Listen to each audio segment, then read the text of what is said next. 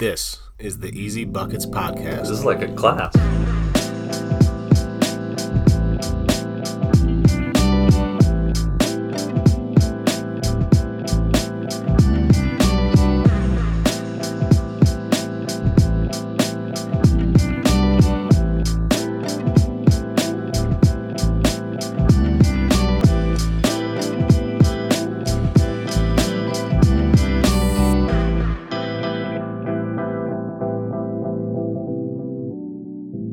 Welcome back, everybody, to the Easy Buckets Podcast. Coach Jenkins is here with me, Coach Joe Gibbons. What's up, Coach?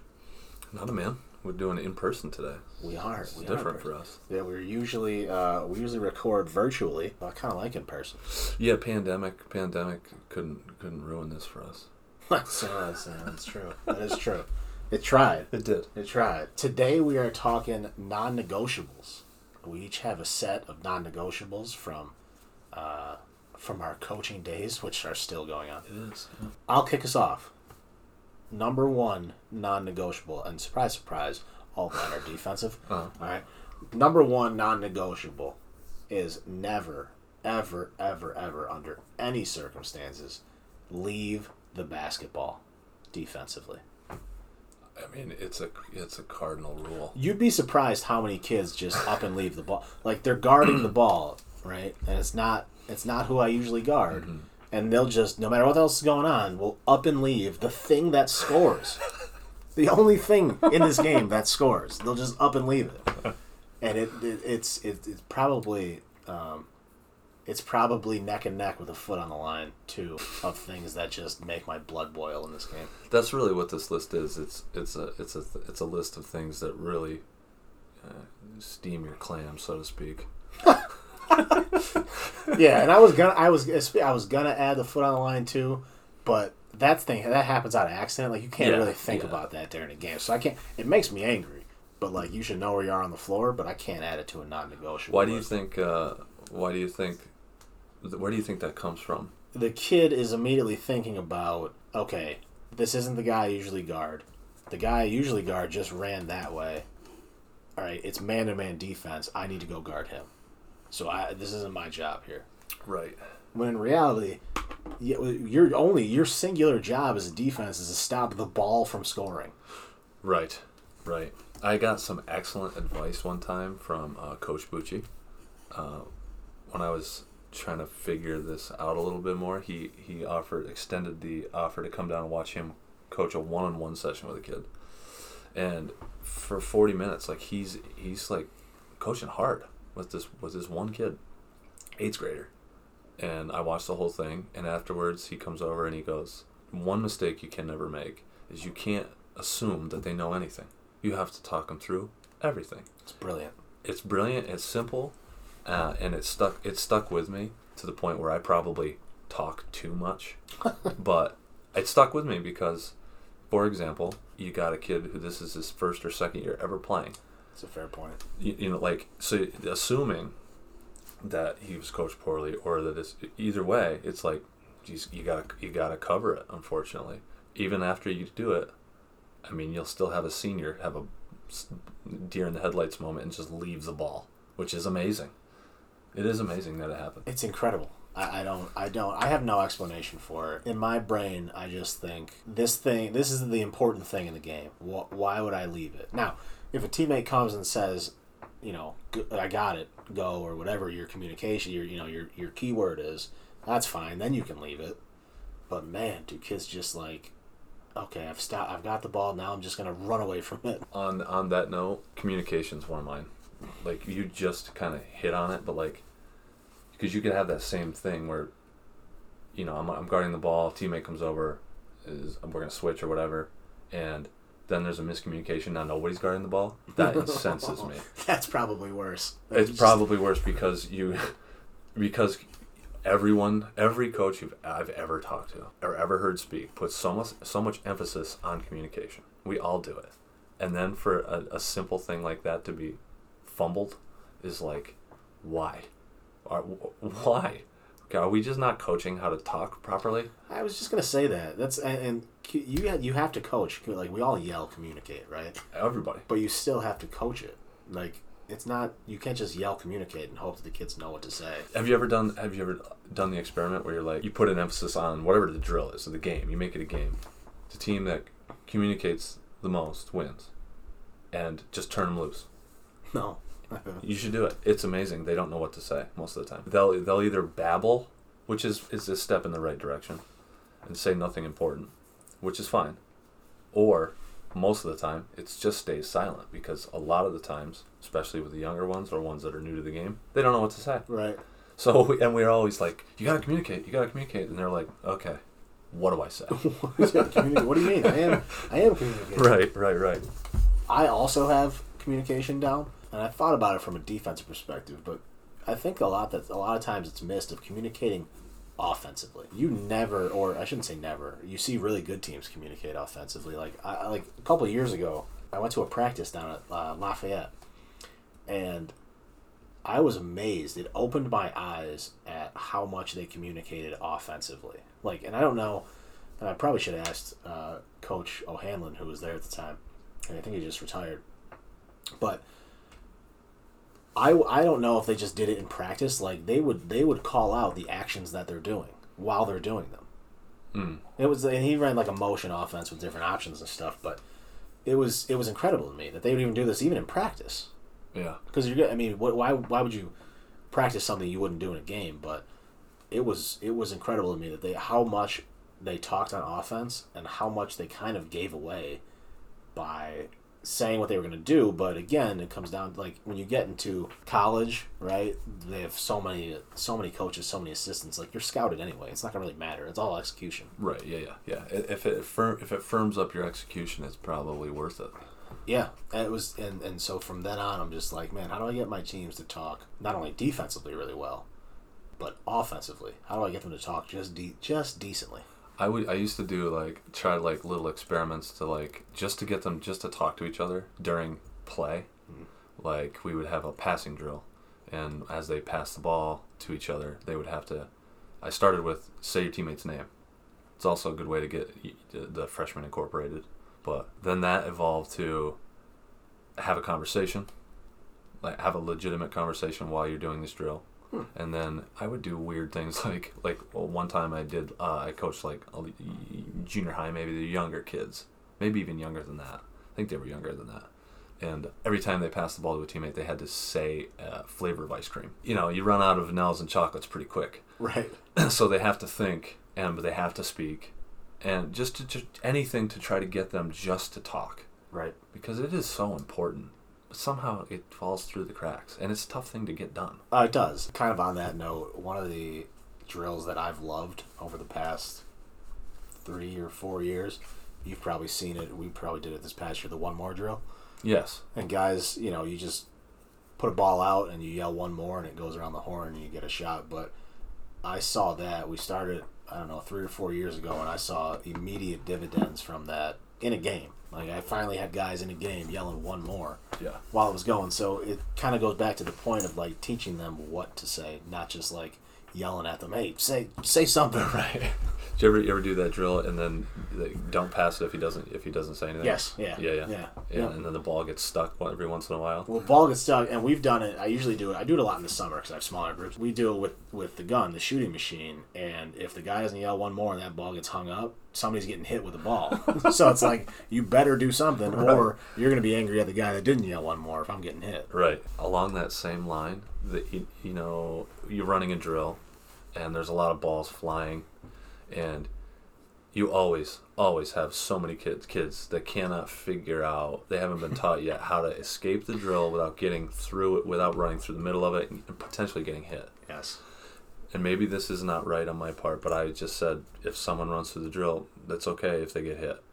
Not saying you intentionally hit them, but if they get hit, it's one way to learn to not go through there. I was just going to say, because it would upset me so bad if you throw off a drill of mine because you can't figure out how to get to the next area without screwing it up. It's like touching a hot stove, right? Yes. Like, if I run through the middle of the drill, I'm going to get hit. And they're like, I don't want to get hit again. It's so possible. I'm going to run around the outside. You might get burned. That's another one. That's like the foot on the line too, right? I How many times during a practice do you just yell, "Don't run through the middle of the drill"? Not very often. After a while, I just let them run. Oh, maybe I should start that because I'm constantly yelling. They still run through it. So it's it. Right. One of my big ones is tardiness. I cannot stand. I'm very rarely late. I say that, and I'll probably be late, today for my haircut or something. But I'm very rarely late. I don't like being late. I don't think it's a good habit to be in. So if we're doing, it doesn't matter if there's any sort of team event, film session. I don't care if it's open gym. If you're gonna be late, I need to know about it. Or I need communication with you. Like, if you're not going to show for some reason, I need to know. It can't be like a shock to me. I cannot stand it. Tardiness in general it really bothers me. Like, so many times, it's always the freshmen too, where you're like, you're late. Why? And they're like, what do you mean? I'm here. You're putting your shoes on at 7:30. Practice starts at 7:30, bro. We're doing this backwards. That's late. We're hustling backwards. So there were a lot of after practice suicides, or weekend sprints done. Sorry, ladders. Maybe not suicides, ladders. But I just can't stand late tardiness. It doesn't affect me as much, I guess. It doesn't irk me as much. If you're gonna be late, there better be a real good reason, or you better fabricate a good one. That's fair. Or if nothing else, we're gonna learn to lie better here.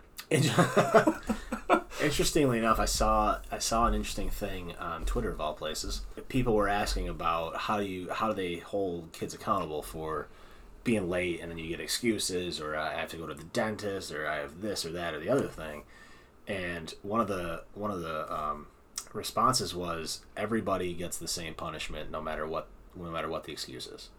And I was like, oh, that's kind of brilliant. Like, so it doesn't matter. Like, you might have had this doctor appointment scheduled for 6 months, but you're going to get the same punishment that the kid that showed up 10 minutes late is going to get, which I kind of like. I kind of don't like parts of it, but at least going into it, there's a standard set.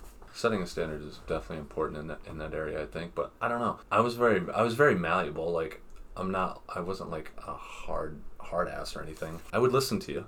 If you had something coming up, you could talk to me about it, and we would figure out, like, is this acceptable to me? Like, is it fair to everybody else if you're not here right. for this? If we can agree that it's not super egregious, then maybe we have a lesser punishment. I don't know.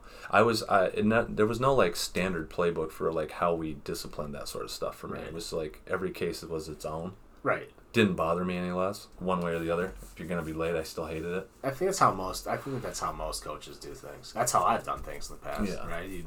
It's a case by case basis, but I do think there's something to the same punishment, because now it doesn't matter what it is. You're late or you missed. You already know what's going to happen. Right. There's no questions from the kid. There's no calls from parents. Right. There's nothing. You signed up for the team. You were late. You missed. Whatever the case is. Here's your punishment. Obviously, unless there's like a death in the family, sure. or like a true emergency. Absolutely. Like, sure, you make an exception. But if you got a doctor's appointment, or it's my sister's birthday party, so I'm going to be a half hour late. Like, no, sorry. And part of it is you have to. The parents are a big part of this, because a lot of your players can't drive. Right. So the kids like gets in the car after practice or whatever. How was practice? Well, I had to run. Why? Well, we were late yesterday. Well, because you had because I had the doctor's appointment. Right. Mom. So he made you run because you went to the doctor? Yeah, that's true. And now you have a potential situation where you're like having to explain this to the parents too, and sometimes that goes great, and sometimes it doesn't. That's another favorite, is like when I first started coaching, I didn't have like a rules sheet or whatever. Yeah.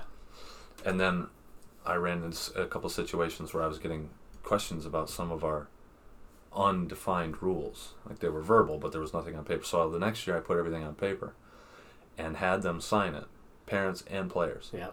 And then when those rules were broken, it was still like, what? What are you talking about? And you're like, we went through this like as you're supposed to. You were supposed to read. Did you not read it and just sign it and send it Maybe. back? Yeah, I guess. I don't know. What happened? That was a fun thing to navigate, the shock from the parents from the rules. I do the rules on paper.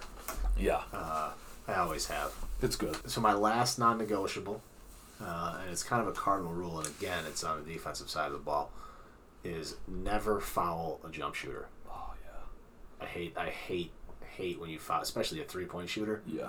Like, there's no reason to foul a jump shooter. And one of the things, it's funny too, because it always happens in practice first, right? Somebody always fouls a jump shooter in practice. And then you go back and you ask the kid, how many jump shots have you blocked in your life? And they go, I don't know, a couple. Right, a couple. How many jump shooters have you defended? A lot. There we go. Oh, there you go. Yeah. It's a pretty easy equation when you put it like that. How many of you fouled? More than you blocked. And you know what the sad part is? It's like I played with a guy, a kid when we were in high school, and the poor guy just didn't know what he could and couldn't do, but he loved to shoot. You know, and when he was on the floor, if the ball went his way, it was going to go up. And he shot a poor percentage, but man, did he get fouled a lot. And thankfully, because that was one way he could score from the free throw line. You know, you're really helping somebody out in situations where they don't need that help. That's how he got his buckets. Yeah. There's nothing wrong with that. No, it's fine. Other than being the black hole and just chuck up some Well, shots. yeah, I mean, we had to work on that. I don't know if he ever got over it. Lack of preparedness. You witnessed this firsthand. I know we've actually talked about this in previous podcasts, but we played a district. What was it? What district semifinal? Semifinal game. Yeah. We played a district semifinal game, and but I think he was player of the league that year. Player of the year. I don't believe he was. No, I don't believe so. But he was very good either way. He was very good. He was. If he wasn't player of the year, he probably should have been. Right, he was very good. For that game, he forgot his shoes. He forgot his shoes to a neutral site game. A neutral site game, by the way, that was not near either of our schools. No. It was a drive. And he realizes this prior to the game, and, you know, parents are coming or whatever, and he's like, I forgot my shoes. And my obviously head in the hand a little bit, like, okay. But my response was, you better figure it out, because I'm not going to ask somebody else to give you their shoes. If you're not going to be prepared, it's unfortunate. You're hurting everybody here if you can't play in this game because you don't have shoes. But I'm not going to ask the 10th guy on the bench to give up his shoes just so you can strap them on because you couldn't handle remembering your shoes. You couldn't pack your shoes. He warmed up for that game in socks. I remember that. He was like on the baseline, like warming up, and it was like 7 minutes to go before the jump, and his mom showed up with a fresh pair of kicks. And I think the relief, I mean, it was relief for me too, but I'm sure there was a heavy amount of relief for the kid. Did he start that game? I don't remember. I don't I guess either. the reason I asked that is because I'm interested to wonder if you would have started him in socks. Oh, if absolutely. The shoes not. did not come. No. I wouldn't. You would have taken the tech and just. I wouldn't have played him. If he didn't have shoes, I just wouldn't have played him. Right. It's unfortunate. Yeah. So if you started him though, he would have been in the book as a starter. That's true. So you would have had to come to a decision whether you were going to start him or take a tech. That's a good point. For not starting. That's a good point. You put him out there in socks and just foul the first possession. Yeah, that was the lack of preparedness. It really bothers me. Like, and that's just an example. But look, we're not officially teachers, but we are teachers. So if I give you a homework assignment, meaning go watch some film or watch this clip, or I'll send you something. If you don't do that, that's part of being prepared. If I ask you to do that for our quote-unquote classroom, and you don't do it, you're not prepared. That's on you, and I can't stand it. Yeah. I don't ask a whole lot, but when I do, it needs to be done. Well, obviously, having your full uniform for a game should be unspoken. Should be. But I mean, you had to have run into that where you get the kid who leaves things behind, and he just cannot remember his own personal belongings. Like, I left a warm-up in the away gym's locker room. No, I haven't run into that so much, but a couple of years ago, this is a funny story too. A couple of years ago, ended up being one of our better players. I had full intentions of starting this kid. Like, I had full intentions of starting him from day one. He was late to first practice. He was a senior, by the way. He was late to the first practice, and then missed the bus to our first scrimmage. Good start. Yeah. Good start. Right. All right. I had full intentions of starting him. Because he probably should have. Right. But because of that, he had to come. Well, he obviously didn't play in the first scrimmage. Right. Right. He did practice the first day, for what he was there for. He obviously didn't play in the first scrimmage, or maybe it was the second scrimmage. I think it was the second one. Now that I think about it, I think because he was late to the first day of practice, I docked him a half of the first scrimmage, and then I think he messed the bus of the second scrimmage. Oh, man. Didn't learn the lesson right away? No. And I think there might have been something else after that as well that I took away from him as punishment because he had to learn. But, yeah, I had full intentions of starting him, and he ended up coming off the bench the entire year, which ended up being the better thing for our team. Right. So it all kind of worked out, but that's probably the only thing that's kind of on the same level as forgetting your shoes. I mean, your personality kind of puts you where you're supposed to be in life sometimes. Yes, and six man might have been just perfect for that individual. Yeah, as I said, it worked out, but I forgot to set my alarm just didn't fly when you have, the first and second scrimmages of your senior year. No, not a good start at all. This one irks me to no end. There's a conversation to be had here. Not passing the ball to an open teammate. But the conversation, I think, is like, if you have an exceptional player that has the ball and could pass the ball to an open teammate who is not an exceptional player, maybe even a bad player, but he makes that decision to not make that play. That bothers me on a principle standpoint because it's the correct basketball play to make. But the conversation I think there is like, but do you want the lesser player to have the ball as often? How exceptional are we talking? You call it. Because I think there's a scale here. There is a scale, right? Like first team league all-star versus maybe the other kid's like a role player. Right. Yeah, make the pass. Right. Like Division I versus right. The same kid. Like yeah, let the Division I kid shoot it.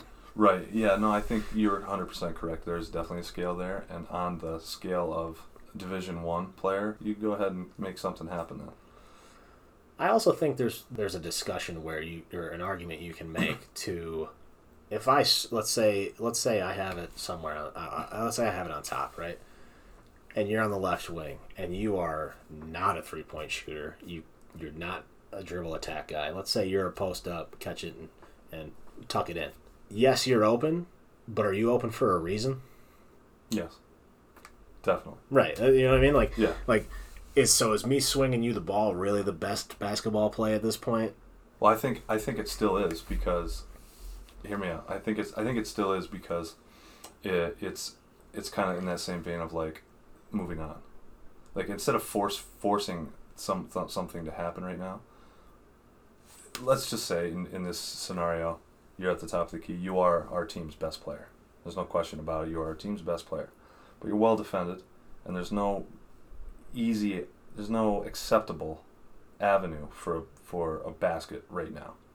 Yeah, he's open and he's not going to do anything with it, but get the ball out of your hands and find a way back to your hands. That's a good point. For a potential easier catch and score or an open look or whatever. Like I just think it comes down to like it's the proper basketball play just to move it along.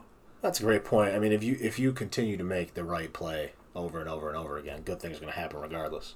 Yeah, and I think for long term, for your team, I think it's healthier for the longevity of a season. It instills confidence too. Have you ever had on one of your teams a guy that just won't or is shy passing the ball to another teammate? Absolutely. Yeah. Between individuals? Yes. Yeah. Between individuals. Yeah, like they have some undercurrent beef or whatever. Like maybe they just don't get along great. Yeah, that happens. But it's one of the many obstacles that needs to be overcame every year with every season. Every year and every season has its own DNA, and sometimes that's part of it, and that's an obstacle that needs to be overcome. But it's not like it's impossible to do. It's maturing. You're teaching maturity to young people at a younger age. Right. It's really what it is. Yeah, that's a really good point. Also, if you're great, go get a bucket. If you're really great. Yeah. Yeah. I mean, it does bother me though. Like if you get just swing it, man. I mean, so for the exceptional players, right? There's a line there where it's like, I can make something happen here, even though I'm guarded. Mm-hmm. Yeah. And that guy's open. It's just like, well, I can do something here. This is tangent. This is tangent time, but like. Where is the selfishness level on a guy? Like, if you have an exceptionally talented player on your team, and that player is, quote, unselfish and passes the ball to his teammates that aren't as talented or as good, at what point do we cross the selfish line? Like, is it unselfish to do that, or is it unselfish, or is it selfish to do that, or is it selfish to go score? Because really, we want to win the game, and you give us our best chance. Where is that line? If you run into that, like the kid who's pretty good, but really wants to do the right thing, and really you're like, will you just go and put the ball in the hoop for us, because we need that. You ever run into that situation? Yeah, I had that a couple of years. Oh gosh, probably more than a couple now. It's funny how time gets away from you when you coach. Yeah. A few years ago, my best player was really unselfish and was just a shy kid in general, right? And it's like, you know, I had discussions with him early on, like, hey, you're gonna have to score for us, blah blah blah. Yeah, I know, coach. And you go out in the second scrimmage, it's like, no, you don't understand. You need to shoot the ball 22 times a game for us to win. Right. So once I think, and that has helped me in that situation with that kid, of telling him the number of shots that I want to see him take. And he was mature enough and a good enough player to understand, like, okay, that's the number that I'd like him at, but that's not a quota. Like, I don't have to put up 15 bad ones because I need to get 22 of them up. You know what I mean? Just take every opportunity that you get. Yeah, that's really it. What it is. That's it. Don't pass up an open look. Is really what it comes down to.